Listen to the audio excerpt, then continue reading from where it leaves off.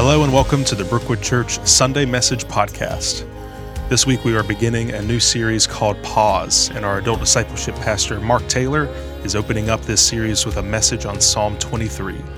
You can find additional resources and our message archives on our website at brookwoodchurch.org or on our Brookwood Church app.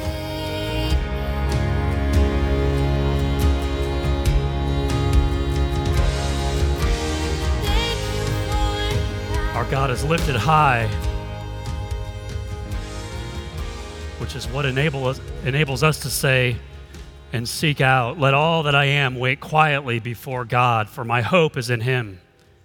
He alone is my rock and my salvation, my fortress where I will not be shaken.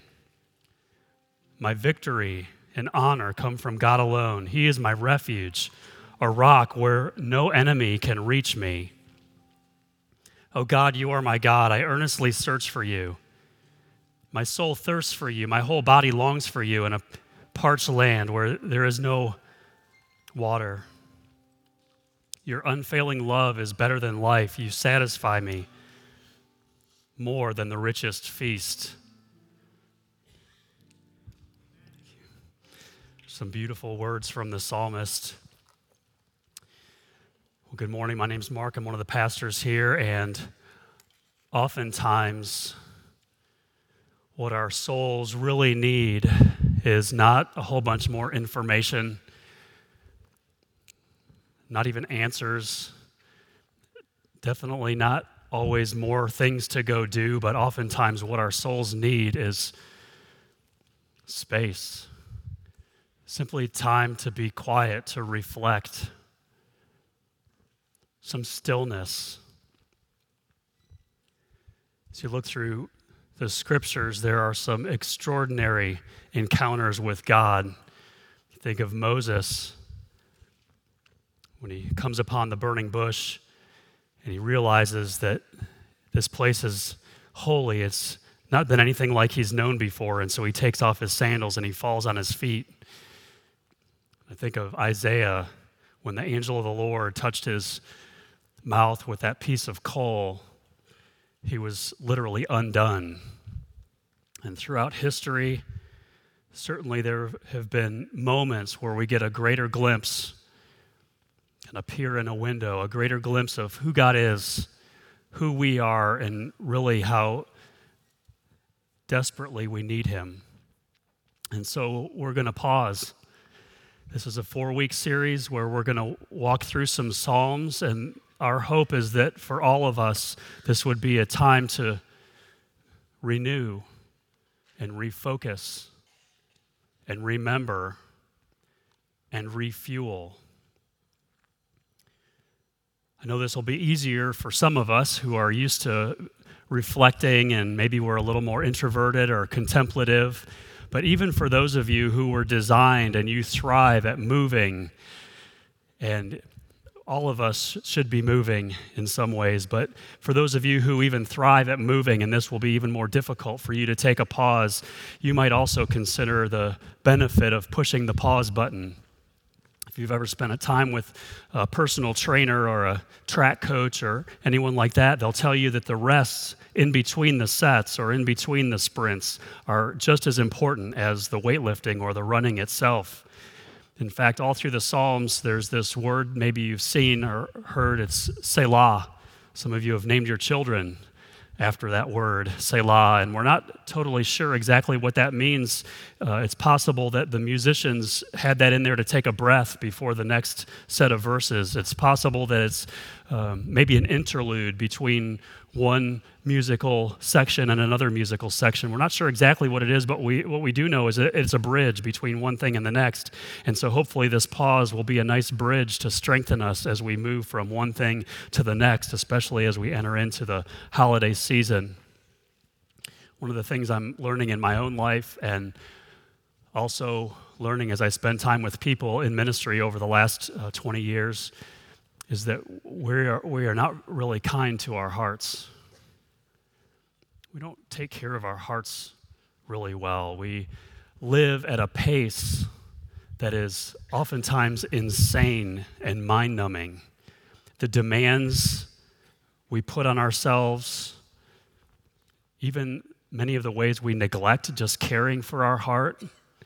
Proverbs 4:23 says it's out of the heart that your entire life flows, the centrality of our heart. And so as we begin this series, we're just going to pause for a moment and open up our hearts. Not bring all of our questions to God and not really even look for answers or direction. We're just going to sit and say, God, I'm here. And if you're here, I invite you to come meet me. Let's pause for a moment. God, we do pause and we open up our hands and our hearts, acknowledging our need for something greater than ourselves, and we believe that's you, and we want to be even more sure in our hearts that you've come for us.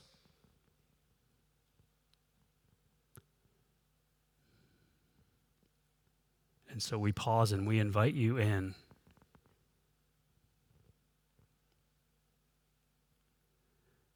God, we pray that you would put thoughts in our minds and speak into our hearts in ways that only you can do. We're not sure how you do it, God, but you know each of our needs here in this room and what we're going through, and you hold it all together. And so we pray that you would send your Spirit in a new and beautiful and fresh way that we may know you.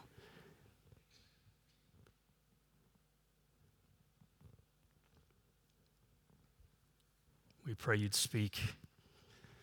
Amen and amen. Well, we're going to take a closer look at Psalm 23 today. Psalm 23 is likely one of the most familiar of all the Psalms and possibly one of the most familiar passages in all of Scripture. Psalm 23 is usually read at funerals, which is a little bit of a shame, not that it's read at funerals, but because it's usually read on behalf of someone else and we're hearing it for someone else. And for many of us, we haven't stopped and really spent time hearing the words of Psalm 23 for ourselves. And so that's what we're going to do today, is really hear this for ourselves. Psalm 23 verse 1 begins this way: "The Lord is my shepherd. I have all that I need." I've already got two problems with this psalm. I don't own any sheep, and so this whole idea of shepherd is going to require some imagination. But secondly, it says, "The Lord is my shepherd, I have all that I need."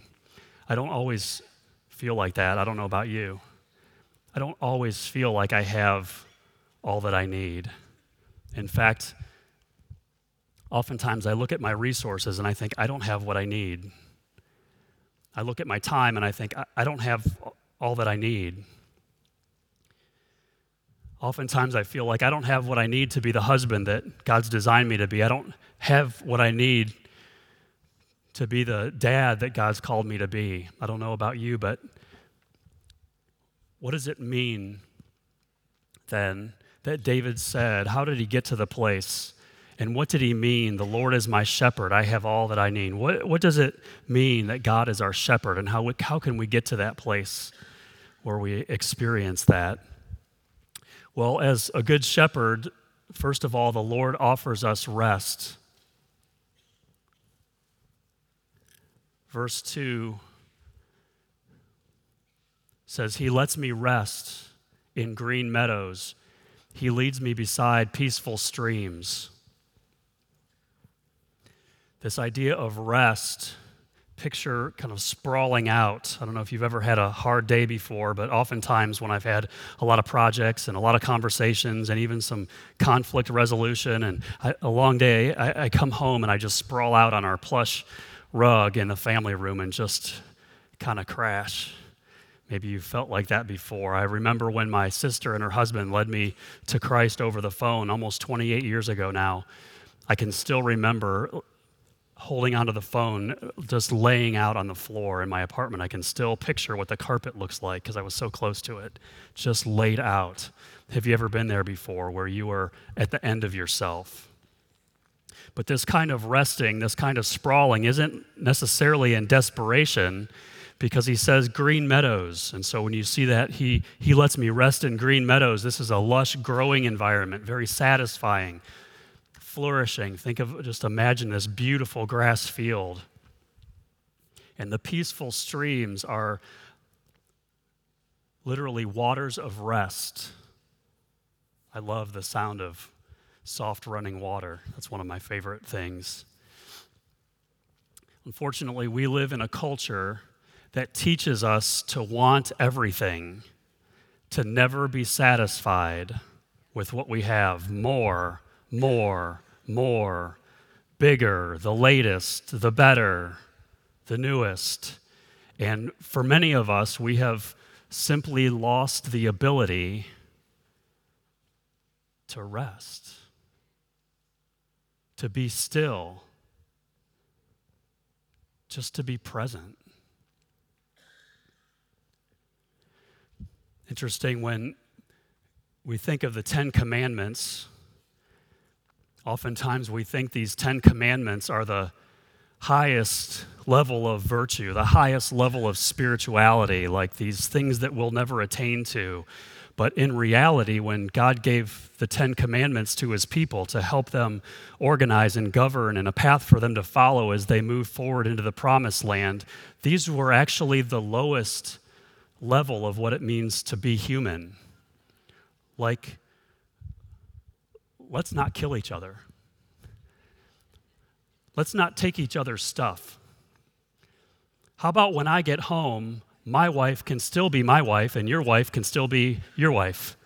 How about that? And if you read through Exodus 20, or the 10 Commandments are given again in Deuteronomy 5 as a reminder as they're going into the promised land. But in Exodus 20, we read these words: "Remember to observe the Sabbath day by keeping it holy. You have 6 days each week for your ordinary work, but the seventh day is a Sabbath day of rest, dedicated to the Lord your God. On that day, no one in your household may do any work." If I were to write 10 rules or commandments or the top 10 things that a nation would need to move forward, I'm not sure I would include the Sabbath in the top 10, but it made the top 10 list for God. He knew that we were going to need a rhythm of rest in our day, a rhythm of rest in our week, a rhythm of rest in our life as he calls us into a greater eternal rest, this idea of rest. He goes on in Exodus 33:14, and he says, "My presence shall go with you, and I will give you rest." Jesus said in Matthew 11:28, "Come to me, all you who are weary and carry heavy burdens. Come to me, and I will give you rest." The translation that we read says that he lets me rest. Some translations say he makes me rest, but the idea is that he compels me to rest. Because of who he is, I'm compelled to go find rest there. If you can imagine like a young child out in the road in an oncoming car, you would be compelled, hopefully, to go grab that child and save it. That idea of being compelled. And you can know you're coming to know God for who he really is because you're compelled more and more to run to him more and more often. That's this idea of he makes me. Like, I just can't help myself. I know that's where rest is. I've got to go there. And so some questions for us to wrestle with. When and where in the rhythm of your day are you seeking God for rest?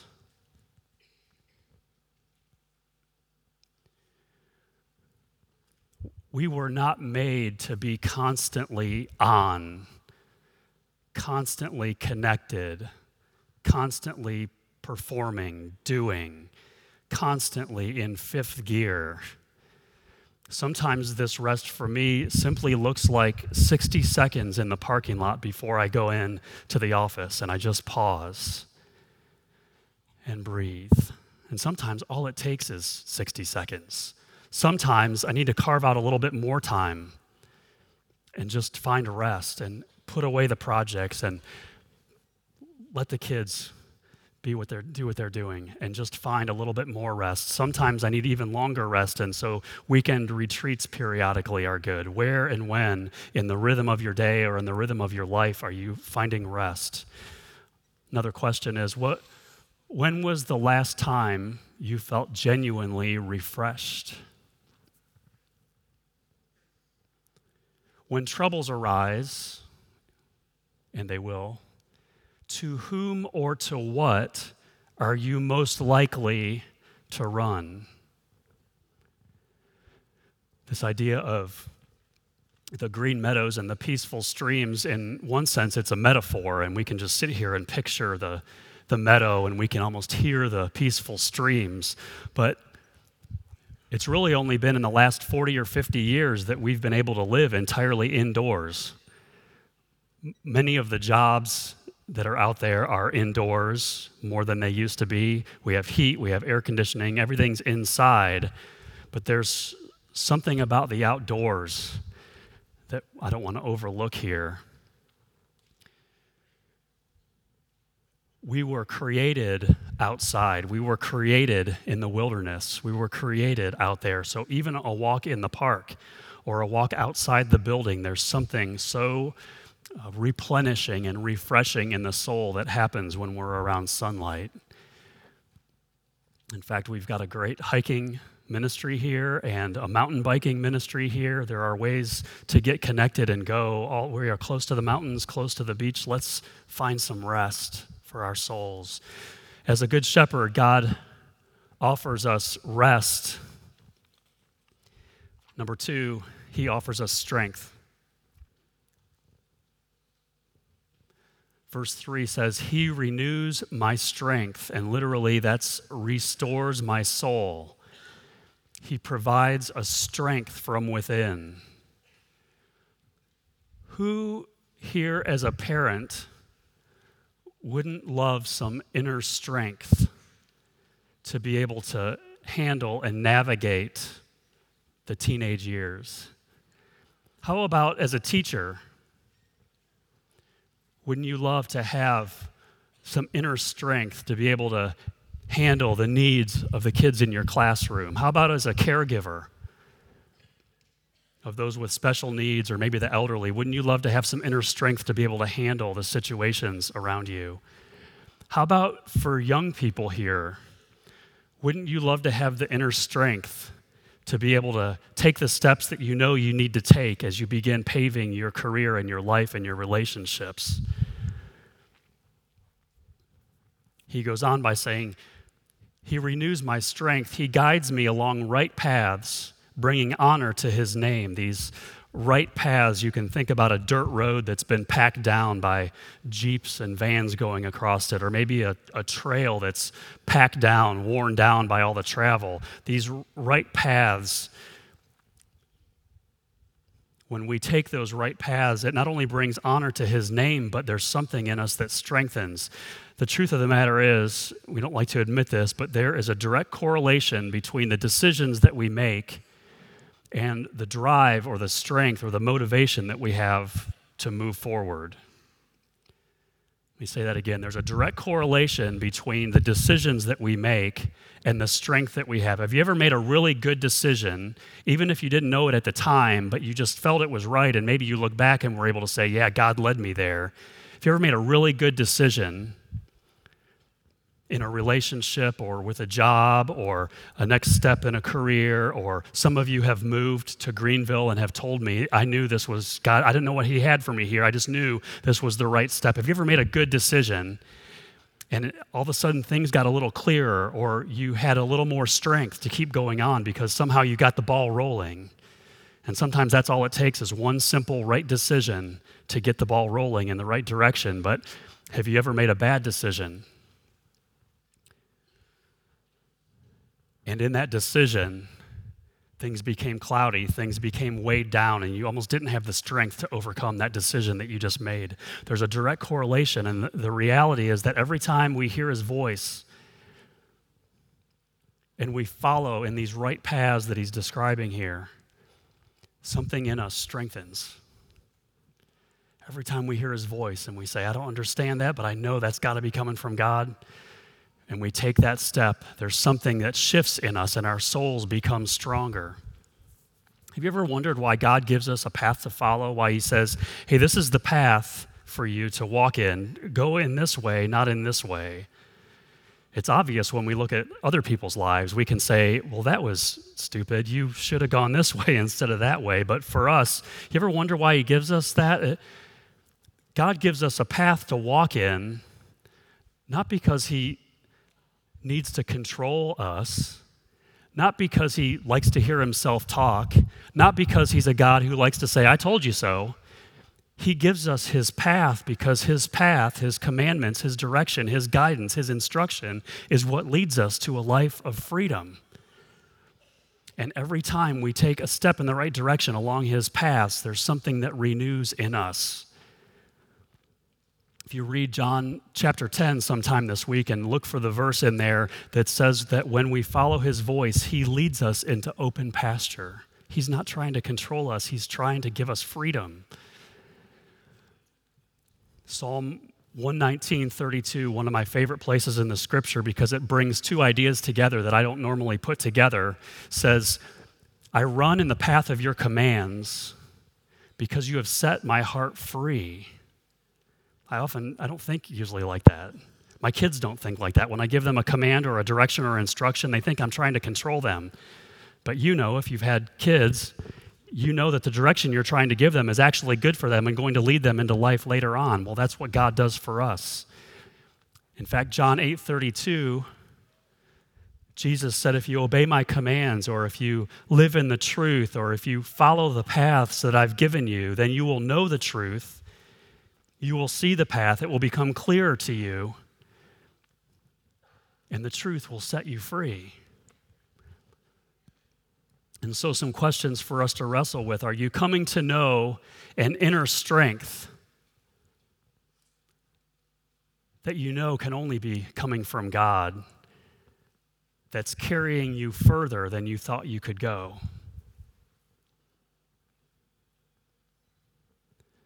Are the decisions you're making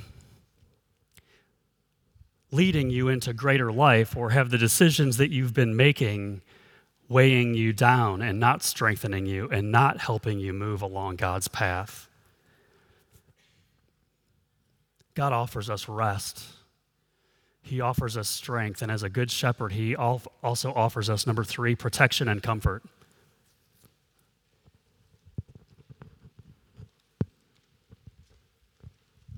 Verse 4, even when I walk through the darkest valley. You ever been there? I've been in some dark valleys. Some translations say, even though I walk through the valley of the shadow of death. That's a great translation as well. It's often called the death shadow or the dark shadow. Think of walking through a steep gully or a gorge or a narrow ravine where all you can see are the cliffs up by you. That's what this picture is. And as King David wrote this psalm, we're not sure exactly which dark valley he was referring to. He went through all kinds of dark valleys.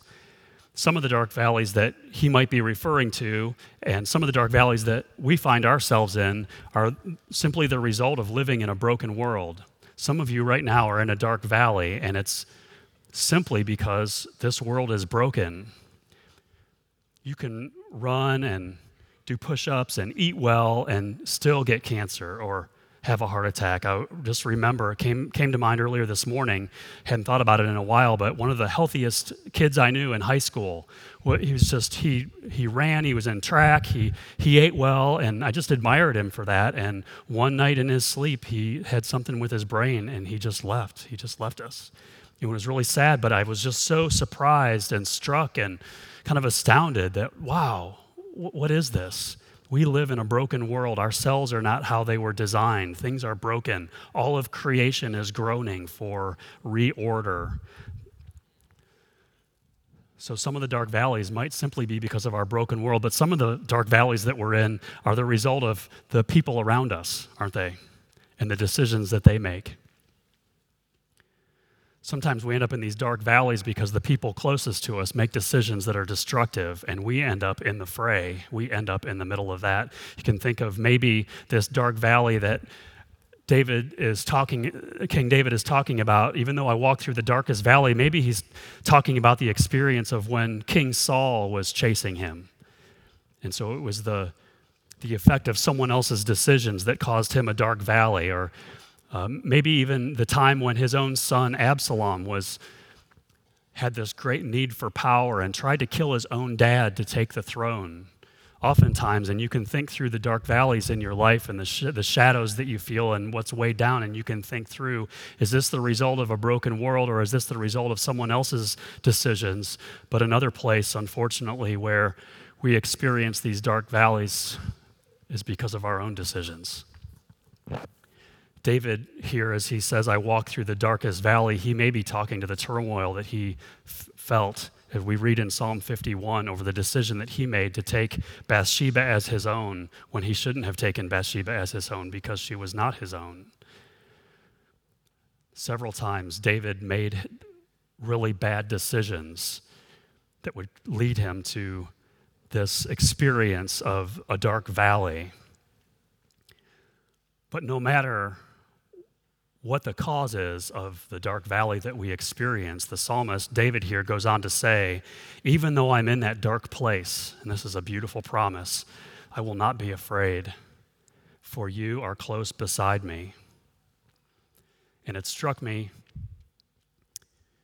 this idea, 1 John 4:18 tells us that God's love, perfect love, drives out fear. And so anytime you're in the dark valley and you're feeling overwhelmed, you're feeling stress, worry, anxiety, fear, that's simply a place that God's love has yet to invade. And so it's an opportunity to say, God, come into this place. He goes on to say, your rod and your staff protect and comfort me. Even though I'm in this dark valley, I find protection and comfort in your rod and your staff. And I didn't know exactly. I could imagine maybe what a rod and a staff were used for, though I, again, have never owned any sheep. And so I called Google, and Google told me a whole bunch of things that sheep use the rod and the staff for. They use the rod and the staff for correcting the sheep, for redirecting them, use them as weapons to protect and defend from wolves and lions and bears. Oh my. They use the rod and the staff for getting branches and rocks out of the way and counting the sheep to make sure they're all there. Sometimes even they will use the rod or the staff, whatever is going to work better in that moment, to pull back some of the wool on the sheep to check out a wound that it may have. And oftentimes they'll use the hook on the staff to pull back and bring back in a wandering sheep. However the shepherd uses the rod and the staff, ultimately it says for protection and comfort. Some questions for us to think about. When you experience fear, a challenge, things coming at you, a dark valley, rather than running from it or trying to medicate or cope or try to fix it, will you pause and say, God, I need you as shepherd to come in and protect me and help me along the right paths. Help me know which decision to make to lead me away from danger. Maybe some of you here today are experiencing a wound from something that you've done, something that someone's done to you, or simply because of the broken world we live in, and you're like a sheep who's been wounded, and you're feeling that. Will you come to the great shepherd who wants to protect and comfort and heal? So we might ask, how is God using his rod and his staff in your life these days? In other words, or to be a little clearer, in what area of your life is he offering you his comfort? What guidance is he giving you that if you listen, it will protect you from danger and lead you in what the Psalms call the way everlasting?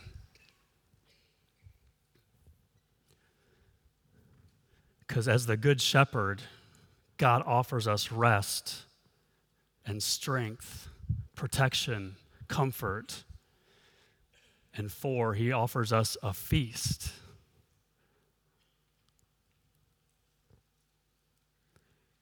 Verse 5, you prepare a feast for me in the presence of my enemies.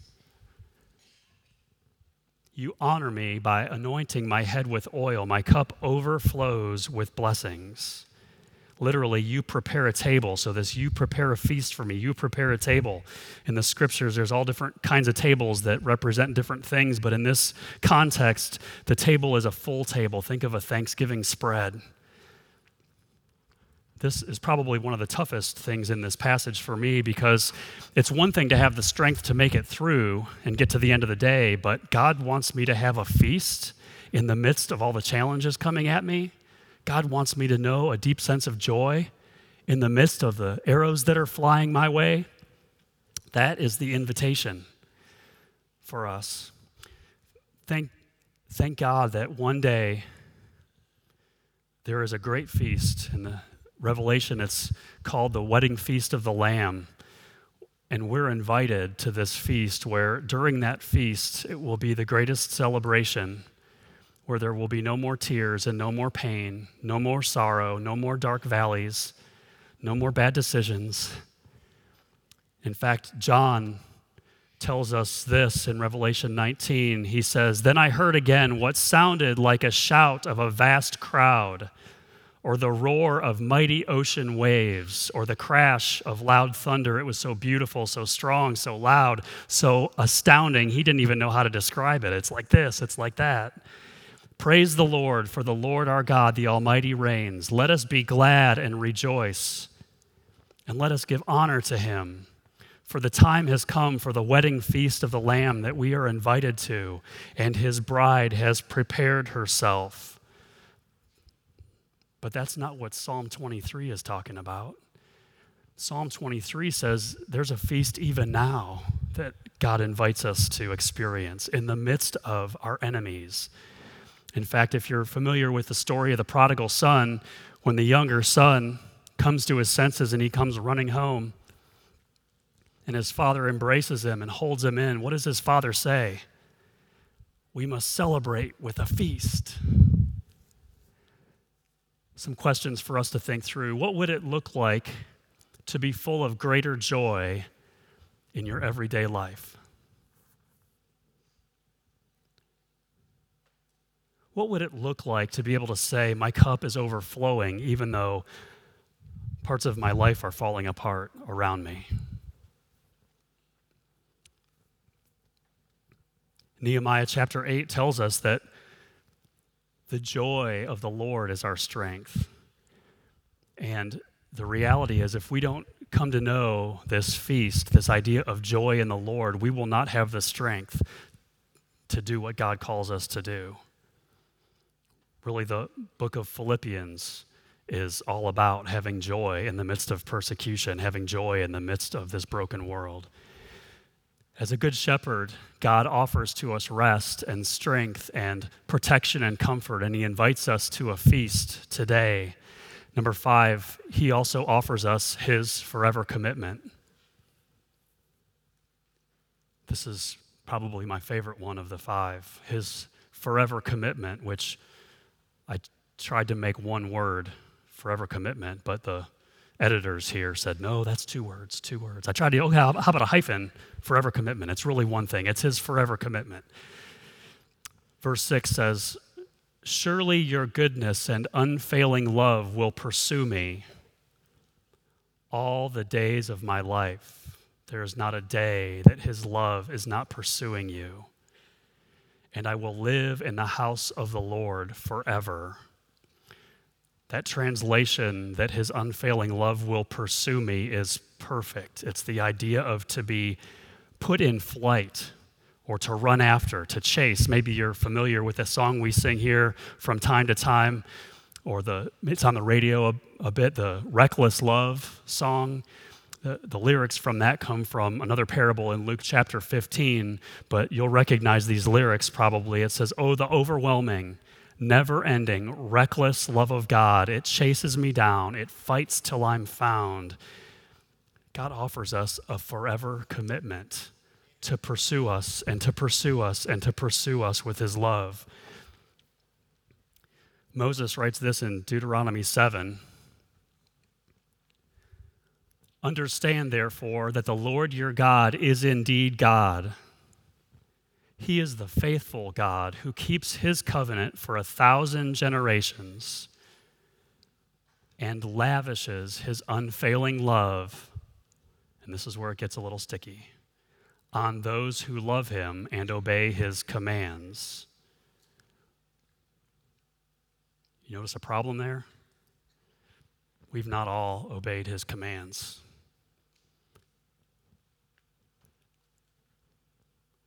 This is where Jesus comes in. See, God is so faithful in his commitment to us that he not only fulfilled his side of the covenant, he also came over on our side of the covenant and fulfilled ours. That's the gospel invitation, is that we can't be righteous enough to earn his lavish love, but that's his forever commitment to us. Have you ever been in contract with someone where you agreed to certain terms about maybe fixing a house or buying a car, where each party had to come through with something, and how frustrating and sometimes even life-changing it is when both parties don't come through? You're in lawsuits, that sort of thing. Well, the main difference between a contract and a covenant is that a contract, two people write together and kind of go in side by side. A covenant says it's a similar kind of, both parties are involved in it, but God really writes it and says this is how it's going to be. That's the main difference between it. But there's still two parts, and the two parties still have to come together. God in his covenant with us. But let me say it again. God is so faithful. His forever love for us not only fulfilled his side of the covenant, but again, he came on our side and fulfilled our side.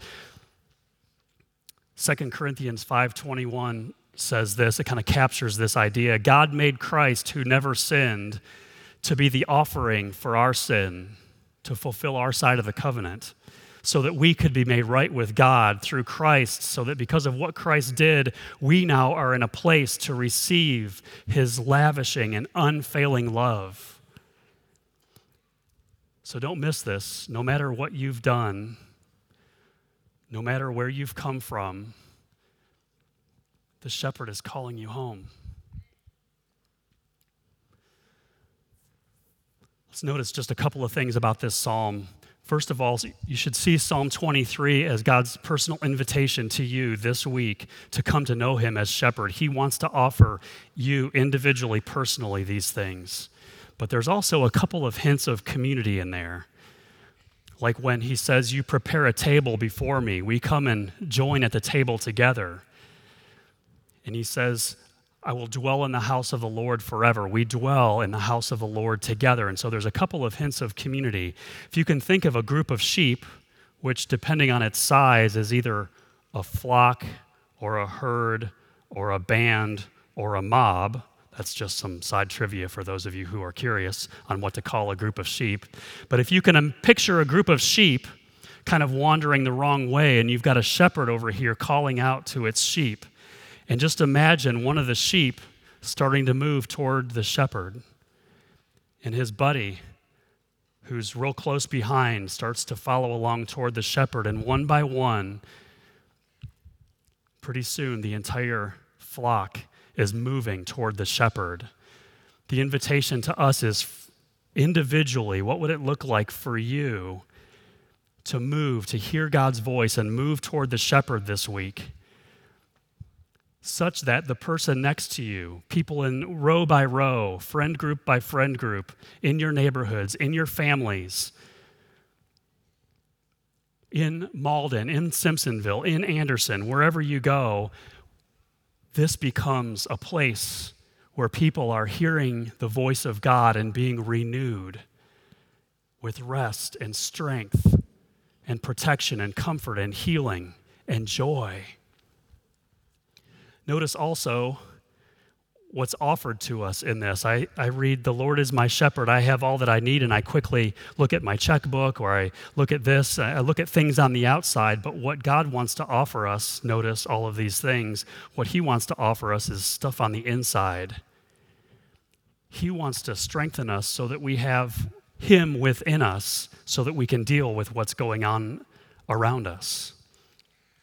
In fact, it says, "The Lord is my shepherd, I have all that I need." I have all that I need because what I most need is him as my shepherd, which is why the central purpose and vision and mission of Brookwood Church is for us to be a people who pursue a relationship with Jesus, because he alone can meet the deepest longings of our souls, and he longs to renew us with these things. Our memory verse this week, which is in your discussion guide, and it's also available. It'll come across your phone if you have the Brookwood Church app. Our memory verse this week is Isaiah 40:31, which captures some of the essence of Psalm 23. It says, "Yet those who wait for the Lord will gain new strength. They will mount up with wings like eagles. They will run and not get tired." I would love that to be true of me. "They will walk and not become weary." I just want to give you one kind of final thought here. There is an inseparable link between truth and trust. In other words, if someone tells you something, your likelihood to believe that has to do with how much you trust them. And so when my wife says something to me, I've come to trust her over the years, and so I know what she says is true. And maybe you're here today and you've been having a difficult time trusting God because you've never known anyone around you to be trustworthy, because they let you down here and they let you down there. There is one who is trustworthy, and the beautiful news is that even if you don't belong to God, even if you're not sure you can trust him, he still calls out to you.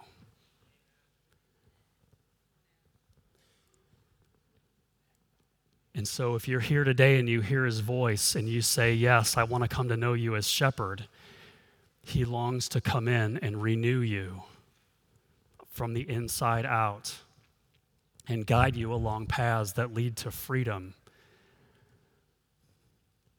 We're going to close with just a moment of reflection. This is a time to pause. It's a time for you to take whatever thoughts, whatever burdens, whatever is right in here, and just take it to God and say, "God, come into this." Let's pray. God, we once again acknowledge your presence here with us. We long to know the things that you offer in greater measure. And we pray that you'd meet us here in these moments. God, we bring to you all of our thoughts, all of our burdens, all of our cares, all of our worries, the decisions in front of us, the decisions we've already made. God, we bring our whole lives to you.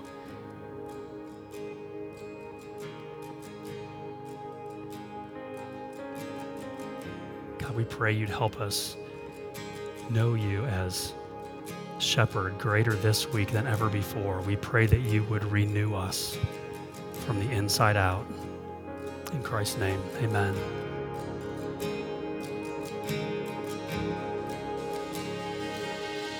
Here at Brookwood Church, our desire is to assist you in pursuing a relationship with Jesus so that you can experience transformed life. One of the ways that you can do that is by getting connected here at Brookwood. If you would like to know more about the many ways you can connect with other Christians here, or if you just have any questions about who we are, you can email us at connections@brookwoodchurch.org or call us at 864-688-8326. Thank you so much for listening and have a blessed day.